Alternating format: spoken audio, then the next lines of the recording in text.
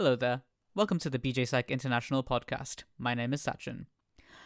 Burnout is an occupational phenomenon which is characterized by depersonalization, emotional exhaustion, and a feeling of decreased personal achievements that together can cause a decline in professional efficacy. Do you think that's something you've ever experienced at work? The article that we're discussing today starts by detailing that psychiatrists have been found to be at risk of substance misuse, depression, suicide, and dysfunctional behavior more than other medical professionals. So it stands to reason that psychiatrists may be more vulnerable to burnout. Indeed, in a study of psychiatry residents during the COVID-19 pandemic, burnout symptoms were found in around a quarter of the residents. The author of the article, Staying Sane in Psychiatric Residency During COVID Times, is Miriam Ayub, who at the time was a postgraduate psychiatry resident at the Academic Department of Psychiatry and Behavioral Sciences at King Edward Medical University, Lahore, Pakistan. She details her personal story of burnout during the COVID-19 pandemic, what led to it, what helped her get through it, and the continual process of avoiding burnout in the future. It's a personal account that touches on some sensitive subjects, so we thank Miriam for sharing. In this episode, she will join us to discuss her experiences living and working through the COVID-19 pandemic in Lahore, Pakistan, as a psychiatry resident. Typically, in an episode of this podcast, me and my co-host would discuss the interview afterwards, but as this is such a personal account, I'm going to let the interview speak for itself. So without any further ado, we take you to the interview. Hi, I am Dr. Miriam Ayub. I just completed my post-graduation in psychiatry, and now I'm just, in the process of giving multiple exams. The lovely exam life, and hopefully that's not too stressful. That's exactly what we're going to be talking about. Where is it that you've been training? I trained in Pakistan in a public institution in Lahore. And so you were training in Lahore during the COVID pandemic, is that right? Yes. My second year had just started in February 2020, so it was right there. Thrown right into the fire with the training Yes. during the COVID pandemic. So this is actually quite interesting to me because during the height of the initial COVID wave, I wasn't working at all. So I don't actually know what the work conditions were like, especially in psychiatric settings. So would you like to just explain to me, in terms of living in Pakistan, what happened in terms of lockdown, in terms of government reaction when COVID started hitting? I think it was in February, everyone was realizing that if something is coming and it's here, in Asia too, because the Europe's a bit of precautions. And we had some, initial lectures, some of my families in public health, so we knew that something was coming. But I think it was in March, and when the first lockdown happened for a couple weeks, first lockdown was not that bad, but it kept happening, and then the lockdowns get stricter and stricter, and a couple of my family members were abroad, so they couldn't come back. They were not allowed to come back because all the flights were being blocked. And in our hospital, I worked in Mayo Hospital in Lahore. That was basically the COVID center of the whole city. So it was quite a big city, and our hospital became the COVID lockdown center. So initially, all the patients which were diagnosed with COVID had to be brought there. So there were special wards. Some of our wards, inpatients were turned into COVID wards. And we went to hybrid setup first, and then we just completely switched to telemedicine. Even though there was a person on call who would see an occasional patient who would come, because in psychiatry there is a lot of follow-up patient, and sometimes they don't fully understand implications of COVID and about lockdown. So they were very used to just coming there. So even though we had prominently displayed our psychiatry counter, occasionally they would still come. So it was just a lot. So the setup where you work is that the psychiatry and medical facilities are combined in a single hospital? Yes, Okay. it's a tertiary care. With medical college, so there are a lot of departments, and actually there's a big hospital and some fewer smaller hospitals also attached. And so the patients you are still seeing would be the ones who couldn't adapt to a telemedicine approach. Yes. I see. We had Skype and WhatsApp both available for our telemedicine counter because in Pakistan, many people don't use Skype yet, especially people who don't have laptop. But WhatsApp is something which is easily available to anyone with smartphone. Mm. So at least that's what people in Pakistan think, even though Skype app is also available. But people were comfortable with WhatsApp instead of other platforms.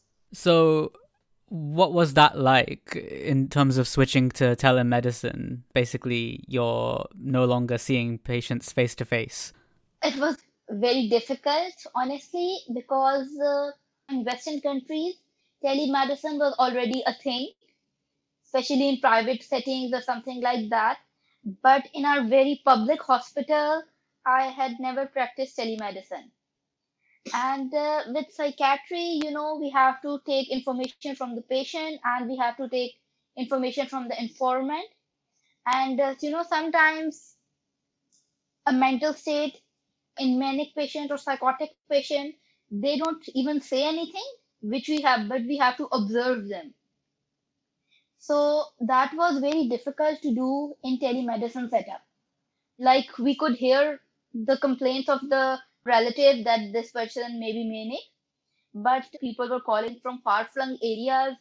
It was very difficult to do proper mental state examinations and just connect with patient because in psychiatry, especially when they're manic or psychotic, I feel you have to be present, Mm. especially when you have just 1 year of training. So it was very difficult to find the connection with the patient, and because the duties were different days, we were doing different duties. So we tell the patient, okay, come back on this day and I will be here to see you. And sometimes in COVID, the patient would come and there would be another person there. They would call and there would be another person there. Okay, so there's a lack of continuity of care there. Yes, that was a big thing because in COVID, there was lockdowns. People kept getting sick, obviously. And a lot of our colleagues went sick, even though we were using the whole 3M masks, all the masks. But yeah, continuity was a care was a big problem. Rapport building was a big problem. Mm. And the treatment, honestly, we had to devise a method because some of the psychiatric substances are controlled. And patients, some of them, obviously, we could not write prescription for injections at the start till we found out a way to maybe the patient could take prescription to a local hospital. Mm. And then we had to devise a method for prescription, benzodiazepines. So that was also a big thing. Honestly, we adjusted. So first month was very confusing. And in second month, we made some improvements and, it kept getting better. So it limited your ability to assess, but also your ability to manage effectively.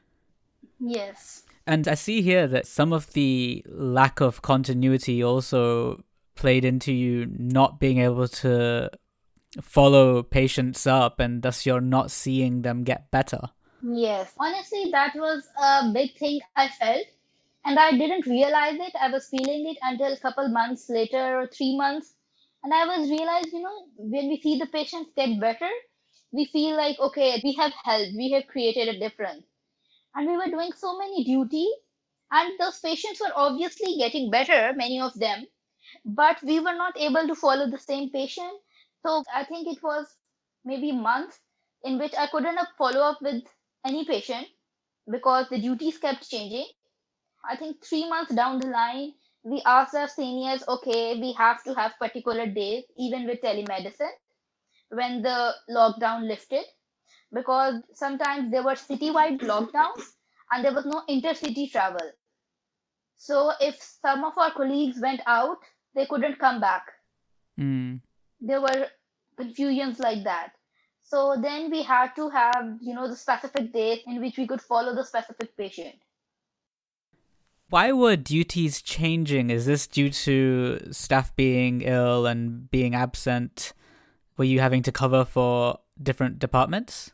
Honestly, in our psychiatry, we had limited staff, and I know of at least one or two persons who had resigned because their family said, okay, you shouldn't work in a COVID center. So that also happened. And at first 2 3 months, basically they were due to lockdowns and people kept getting sick.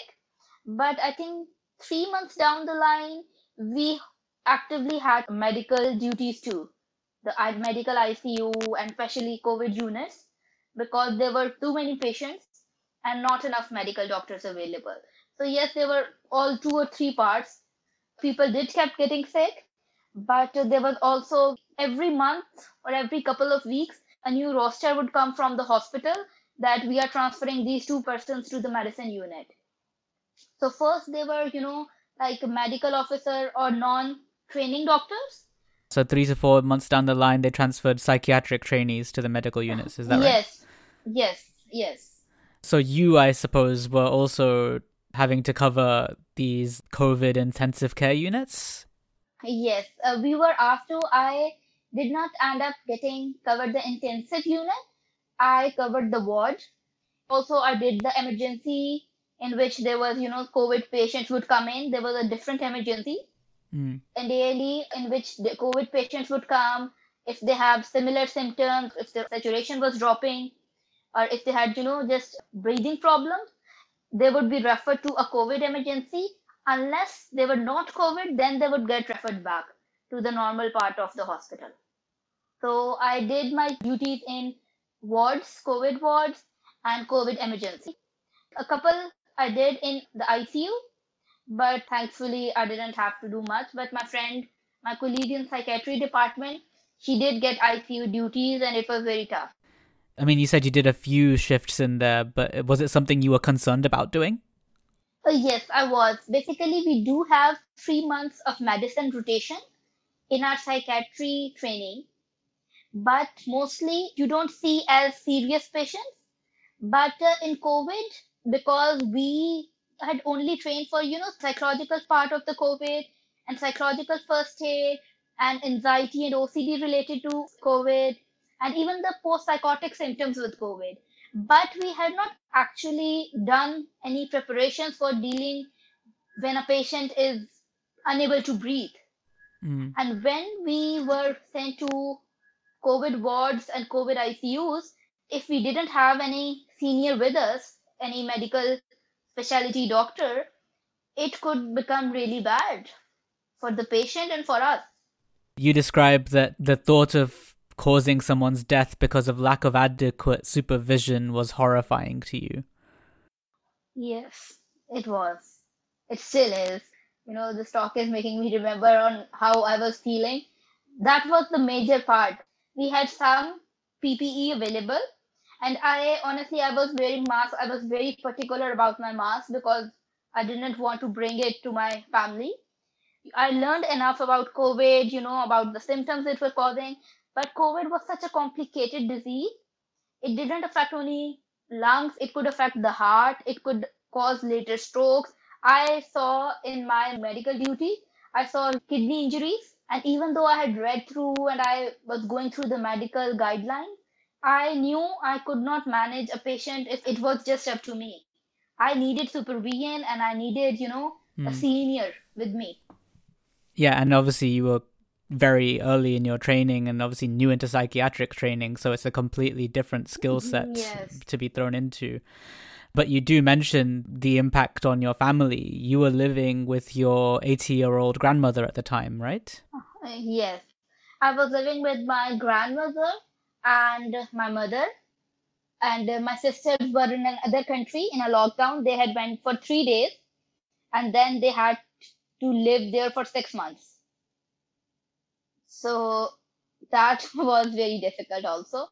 But my grandmother was diabetic and hypertensive, and few years ago she had went through some serious illness. That was very stressful. There was no vaccines yet, and I was very concerned about her. We were, just keeping her at home. Obviously, she didn't need to go out and do anything, but Mm. I was very stressed because my mother was in teaching side. So I was very concerned that if an illness comes, there's most chances that I can be the one bringing it because I was working with COVID patients. I was getting exposed to the most amount of COVID I had in city because that was literally my workplace. My city's COVID center was my workplace. So Mm. obviously I was just going there every day. And so it would be expected, not that it's much comfort, but that you protect yourself at work. And you mentioned, being particular about your mask and so on, but what was the availability of PPE where you worked? Honestly, it was not much. We were given surgical masks, and because there were a lot of doctors, the surgical masks would be given. But I think I don't remember with the timeline. But when WHO issued the guidelines that surgical masks were not enough, Mm. and you would need N95 and the mask like that, Mm. and the hospitals were able to secure it somehow. I don't know if it was aid or bought some, but in the very start they were only given to ICU people, even though we were also working in the same hospital, even Mm. at that time not in medical ward. And then they got some N95s and some masks, but I remember buying my own, and it took me about 1 month when they became available because I was honestly more concerned, and I would wear an N95 mask and then a surgical mask on top of that. And I remember all following the changing guidelines. So they would say that put your mask in a paper bag, and then 5 days later you can reuse it when there was Mm. a mask shortage. So I had bought like 5 different masks, and I would, Cycle through them. yeah. So that I remember that was, uh, I think that was a good thing about COVID, that all the doctors around the world were being really helpful to each other. Like the ICU guidelines came and the psychological guidelines were coming, sharing information. Mm. We would keep up to date on internet every day because every day there would be a new thing. Am I right that you're mentioning also that all this COVID research that was springing up might have been a stressor as well? Yeah. So basically, that was the medical part happening, that we had to see the patients. But a lot of part of COVID at the time was psychological. The fear which was happening in the people and medical colleagues, like I told you that few of the people resigned. And basically, so we had to give special seminar. There were two parts. One was psychological first aid, Mm. which we were giving to common people and training our colleagues in other center. And then there was, anxiety coping and how to cope with the burnout. They were also obviously very, very overworked. So this was something additional we had to do. And after our work day, we would have to make presentations, and we would have to work on these sometimes in our own time. So we can have the seminar apart from our usual duty. It would be mostly online because obviously there was social distancing, Mm. but a lot of it was happening. And there was research also because there was a lot of guidelines coming about the medicines every day. No one would know what medicine to use. And because our hospital was the COVID center, there was a lot of research going on about how to, help them locally, Mm-hmm. about any medicines which may help, about psychological research, what are COVID patients going through. So that was something additional. And again, as a second year resident, you don't know much about research. You are just getting a bit of know-how. You have just attended few general clubs, maybe presented, and you don't actually know sometimes how to do it. And about seminars and psychological first aid, there was just a lot of information. Mm. Apart from, learning about COVID every day. Okay, this is today, maybe this medicine is going to help. And like we first found out that because we were all going through it, the Yeah. COVID causes anxiety. And even before COVID, just the lockdowns and everything, social distancing, and just the fear of the disease.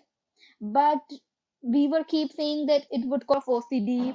And then I think 3 4 months down the line, we started seeing psychosis and mania in patients who have had COVID in Mm. last 1 or 2 months. So post-COVID, neuropsychological sequelae included psychiatric symptoms also. Mm. So everyone was saying, okay, we should do research on this, we should do research on this, and we should do seminar on this, we should tell people about this. And we just didn't have enough people. That was it. We just didn't have enough people to do everything. So same 5 or 10 people were doing so much. It sounds like a lot of information to take on all at once and stuff that pertains to what you're going through as well. And then Yes. just the sort of addition of extra work on top of an already stretched workforce. And I think, you note there was a slight paradox of being tasked with teaching about psychological first aid, helping your medical colleagues with what they were going through, while you and your psychiatric colleagues were going through it yourselves. Yeah. It was honestly difficult. Basically, I was just a second year resident, and we had like a couple senior residents, and I think there were like 4 or 5 juniors, including two who had joined at the start of COVID, February or March, and we had to guide them too. But we were just second year.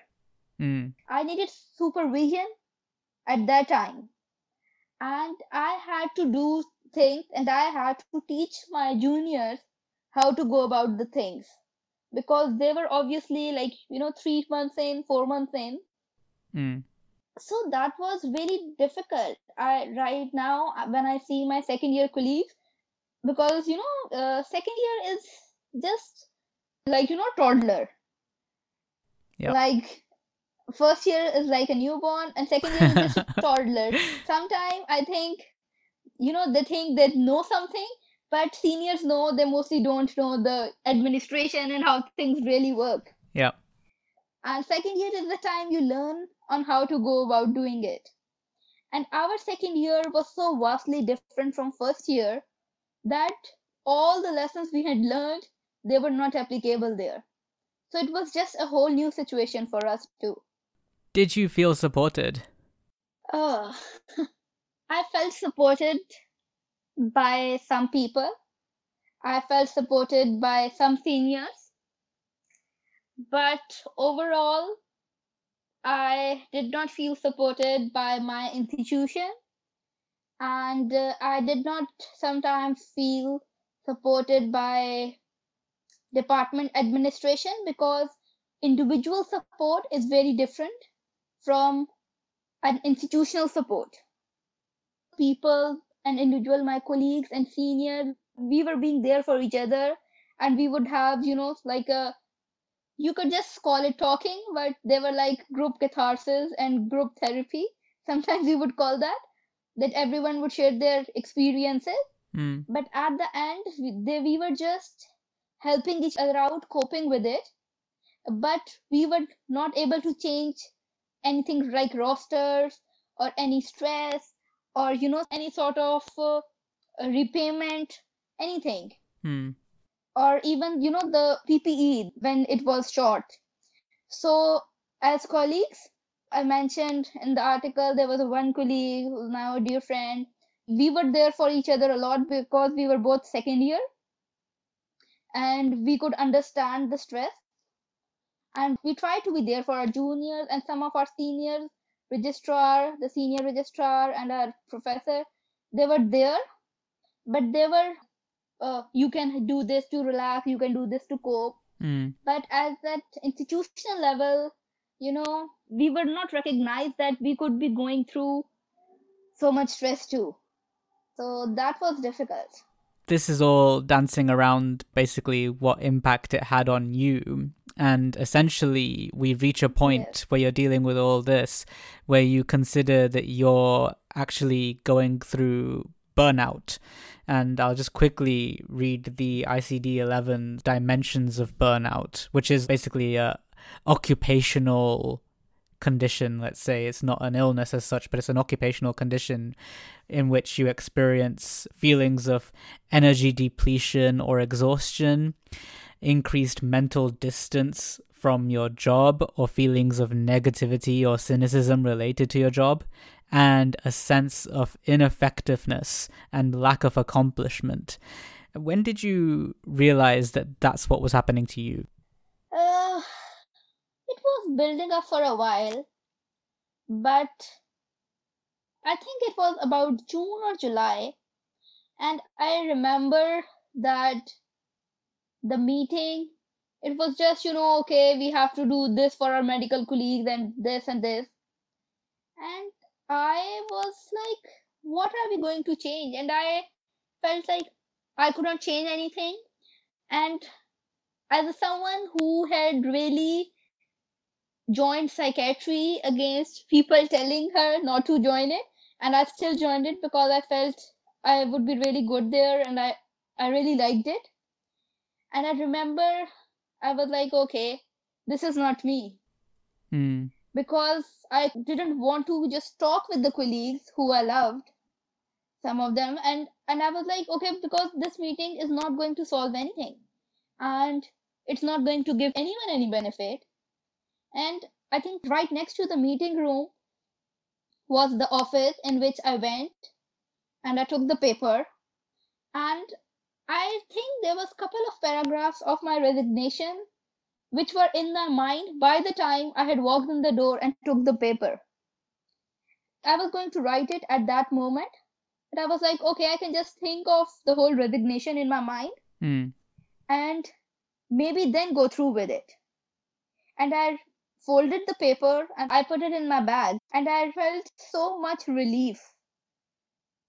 I was like, I can still help people outside the job, and that would be okay.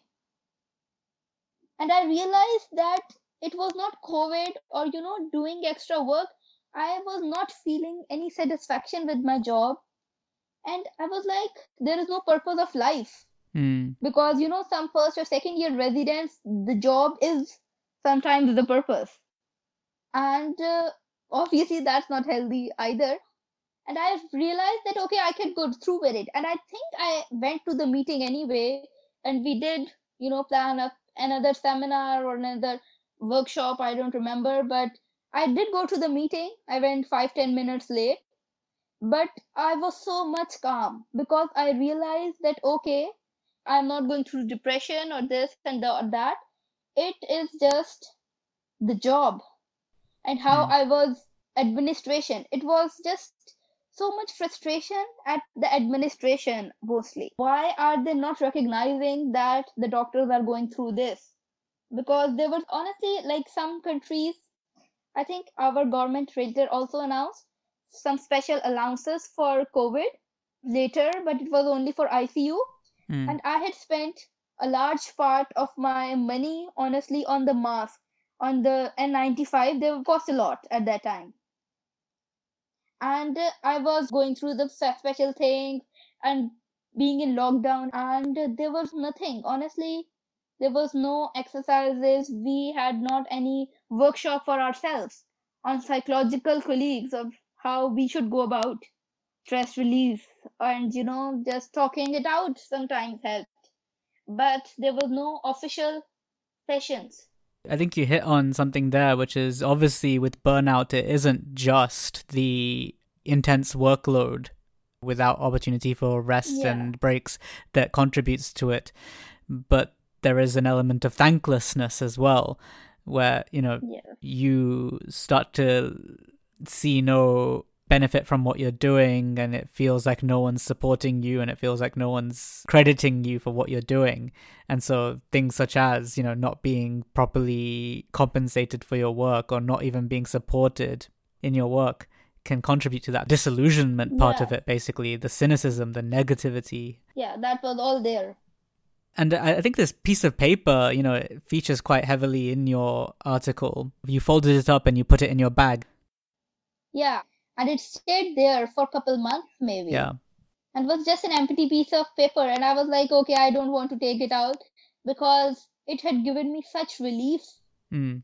And I think when I was all out of feelings of burnout, and it was 1 or 2 months maybe down the lines, I don't know, 3, 4 weeks, it was like a month at least. And it was then I was able to take it out of the bag. It seems quite symbolic of your sort of ability to leave if you wanted to, but also this understanding what is the source of your issues. Because I guess it was visualizing that you could quit this job that made you realize, okay, all my stress is related to this job. And it's not me, it's the environment. Yes. Basically, there was a couple of things because we were doing searches on burnout also. So I had gone through all the criteria and all the articles. And exactly when I took the piece of paper, I realized, okay, that was it. Because before, some relatives were saying you should quit the job, you can get COVID, stuff like that. And I was like, no, as a doctor, we take the oath and to help people. And it had never crossed my mind that this oath, just because I was doing it for the people, doesn't mean I could do it without support. And I could do it when it's taking such a toll on myself. So that paper had made me realize that, okay, I'm not quitting it because it's getting difficult because of COVID.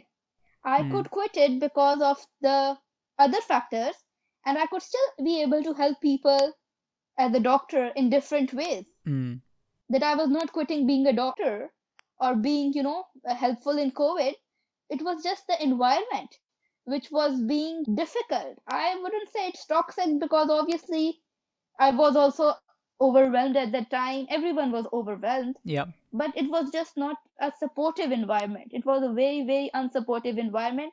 And being psychiatrists, sometimes medical doctors are thinking, okay, you are not doing anything anyways. So that was also what we were facing. And we were like exhausted because emotional exhaustion and being stressed, that was the major thing with COVID for us. And of course, then the physical exhaustion also. You start off your piece by also mentioning, and this is not particular to COVID, but that at least psychiatry residents, probably all psychiatrists, seem to be additionally vulnerable to burnout and to depression, and probably both at once as well. Yes. I think there are very great articles which mention why it could be so. But for me personally, first year, the outpatients, you deal with a lot in a public hospital. You can deal with up to 30 outpatients. And that's a lot, even though Mm. you are doing outpatients like 2 times a week.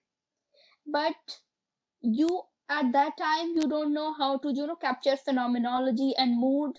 Mm. And I feel that many psychiatry residents, because they come to psychiatry because, certain personality factors, they take a lot of their work home with Yep. them, especially as junior resident.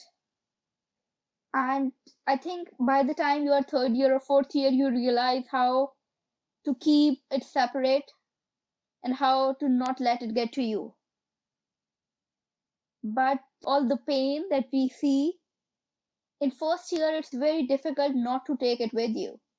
I remember even in first year or second year, I would just, go to home after a particular difficult outpatient day, and I would sometimes just be wearing my overall, or I would not even change my hospital outfit, and I would just sleep because 6 hours of outpatient with so many different stories, with so many different, psychological and social factors, and there is not a social welfare department, which can Mm. help them. And you can just give them medicines or you can refer them to therapy.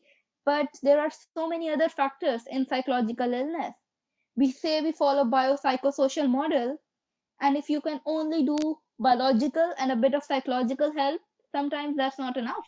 Yeah, and that is definitely an issue that is very prevalent, like, outside of COVID times, this feeling of helplessness that, our patients are going through difficult lives of their own and Yes. there's only so much we can do about it.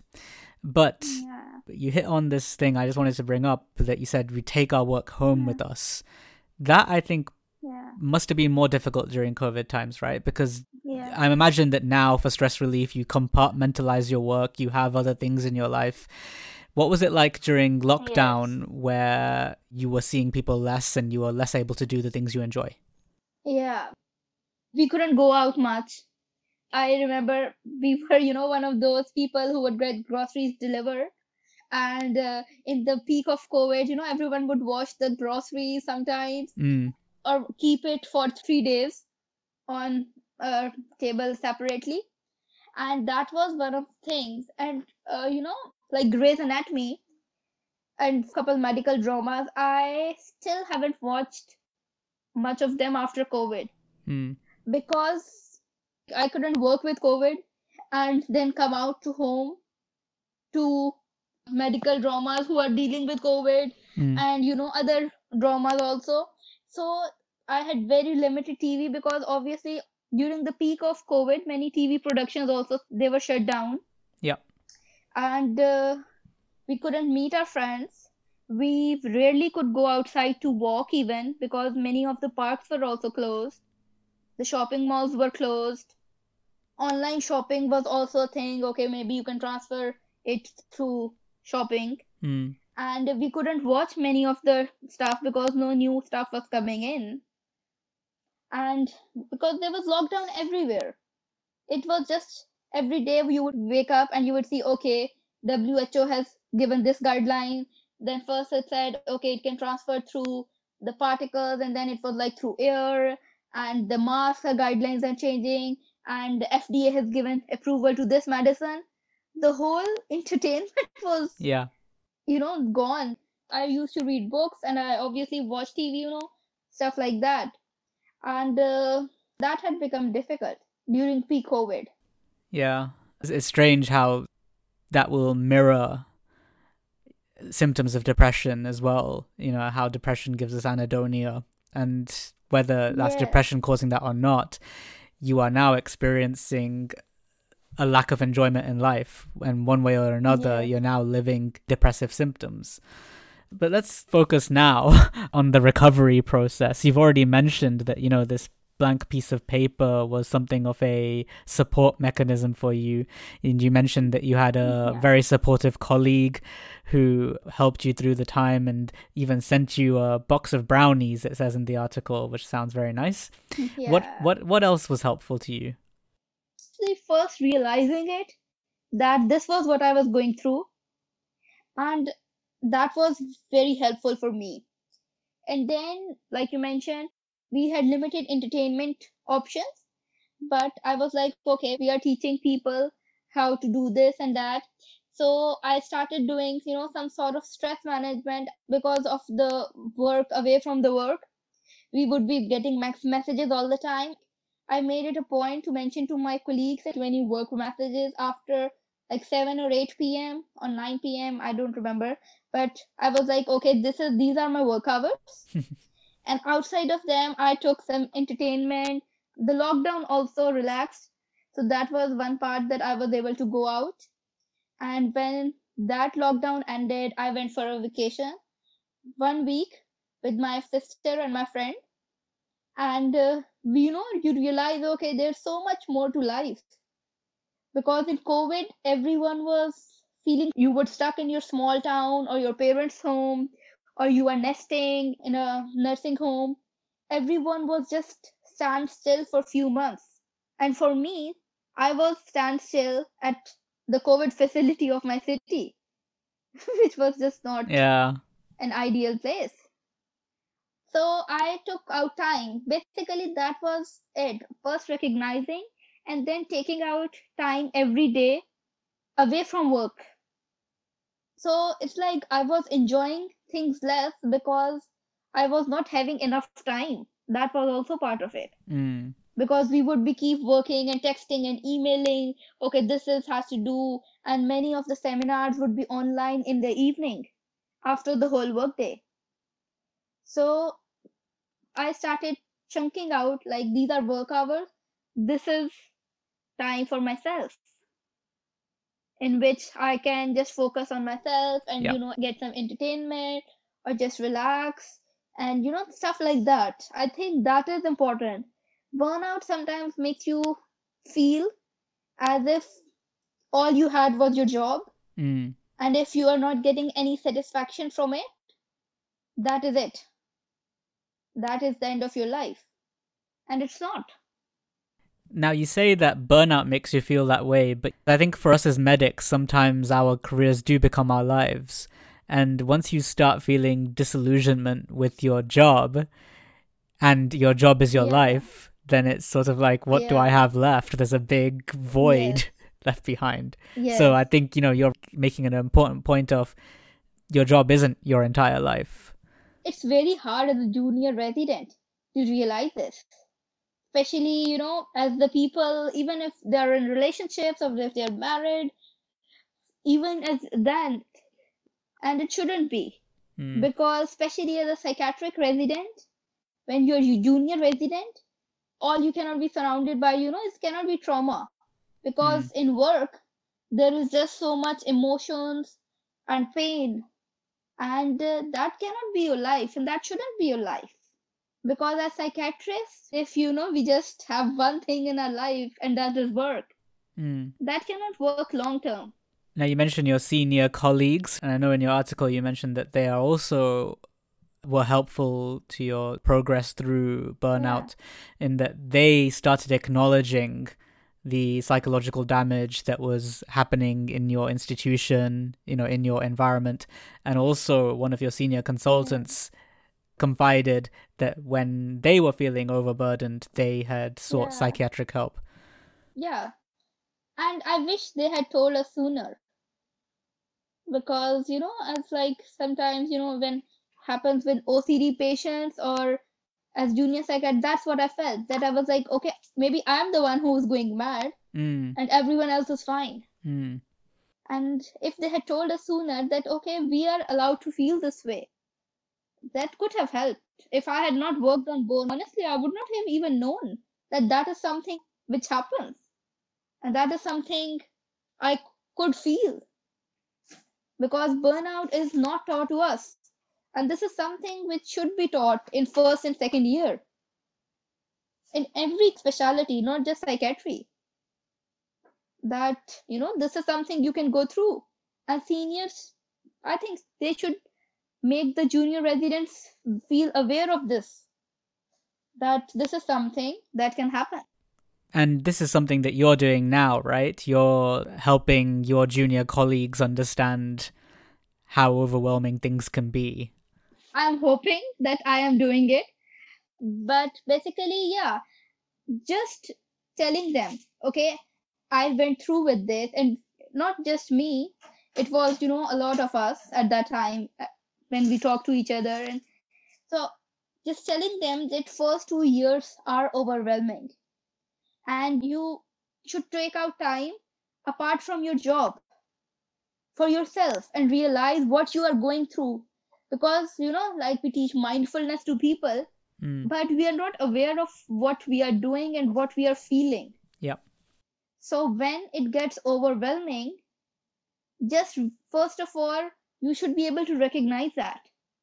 And then you can, inform your friends or your seniors, and then you have to take a step back sometimes.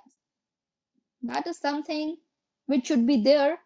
And we attended a couple seminars, I think, last year, in which an American psychiatrist came and he was like that we ask people to donate their time. So they would ask a painter to give a group art session to all the psychiatrist residents. And I really like that. And we were thinking in our department, okay, maybe we can do something like that if we can get resources, because that does not take a lot, but it helps people relax. All the music and art exercises we are teaching to other people. So just asking a painter or an artist to donate their time. And yes, of course, they should also to the patients, but to all the psychiatric residents too. That is very helpful. Or just designating a room in which people can go to relax or, just be away from it. So there are a lot of things which one can do. Yeah. And I'm glad you're getting onto now some more institutional changes that can happen, because obviously I'm sure people are listening right now thinking, well, the onus shouldn't be on us as workers to prevent burnout. The onus is on the employers, right? So what changes do you think could be made from a organizational perspective? In the institution level and at departmental level, not just the institution, just recognizing and giving proper compensation at institutional level, that is important. And fixing the duty hours is important. And there have been protests going around the world, many by doctors. So compensation and duty hours are important at institutional level. But even at departmental level, like I mentioned, Schwartz round. What are Schwartz rounds? So I was writing this article and I was going through all the research. So that is what I found out, that these are just rounds in which, apart from dealing with the patient, you can discuss how you are emotionally dealing with managing the patients. And it's a judgment-free zone, all the clinical and non-clinical staff, because sometimes some illnesses hit very close to home for us. We may have a relative, we may have gone through ourselves, or sometimes, the social stressors of the patient, we can have counter-transference or something. So just telling it to the team leader, and discussing it with the colleagues, especially in psychiatry, but also in other rounds. Old method of round is, okay, this patient is this, and you have to do this, and that's it. Yeah. But there are so much more going on at hospital level, at the doctor's life, at the patient's life. And if you miss the social factors of the treatment for the patient and the doctor, you are not following the holistic approach. Yeah. And I think that's so important, by the way, just because obviously not just Schwartz rounds, but you also mentioned, mentoring, peer support, various avenues in which we can discuss how our work is impacting upon us, but that can also help us take care of the patients as well. But the final aspect that I think I just want to discuss is workplace culture, because you discuss encouraging respect and politeness. What kind of issues are present within medicine as a whole, which makes it a bit of a difficult culture to be around? I feel compared to rest of academia even, or engineering, or the hierarchy is too set in medicine. Maybe it's just in our Asian culture. There will be head of institution, then head of department, there will be other professors, and then registrar, and then fourth year, third year, second year, first year, and then interns. And the hierarchy is too much set that sometimes, not it happened in less in our department, but I have been seeing it around my hospital a lot, that talking to juniors politely or considering them at the same level is not being practiced. And in this times, in 21st century, we should be open to discussion. So the junior should be able to voice their concerns and ask questions. Otherwise, it's not only their mental health that's being affected, but also the patient management. So you cannot just order around. You should be able to discuss it with the patient and with your juniors. And giving them confidence is the key. If you are polite to them, if you give them respect that, okay, you have also gone through, that I have gone through, you can also research the guidelines. Yes, I have more experience, but I don't have all the experience in the world. So there is something that you can teach me, and there is something I can teach you. So I think that's important. Giving respect and giving them confidence. That is how they are going to grow I think. Well, we're very glad that you made it through this episode of Burnout, and, probably on a wider level, I hope that a lot of your colleagues around the world who have been through this very difficult, traumatic time are moving forward. But you say that you want to work proactively from now on before burnout sets in to prevent it. Yeah. How can someone know that they're heading towards burnout? What would the signs be? There's a lot of research available, but for me personally, I feel you go to work and you are mostly happy. There are obviously a couple of things which are not making you get up in the morning, but you go to work and you are like, okay, I'm making a difference and I'm talking to my colleagues and maybe we are going out for coffee, something like that.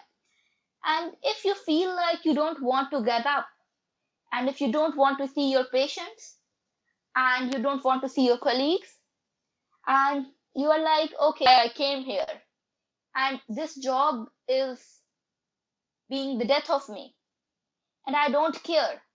I think when you stopped caring, that is one of the first signs. And the job should not be all part of your life. It should not cover all aspects of your life, because that is then a slippery slope.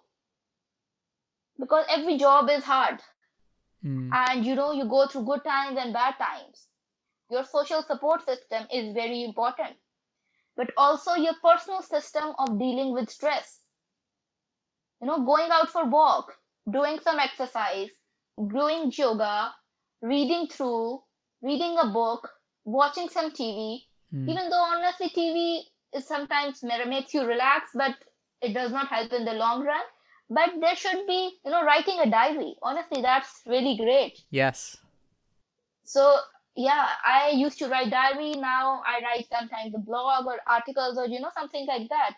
Sometimes when it's all in your thoughts, you feel like it can overpower you. And when you put it out on the paper, I instantly relax. So it's just what helps you. You have to sometimes go through a number of things and find out what's best for you. And just being aware of how you are feeling. That's what it comes down to. Absolutely.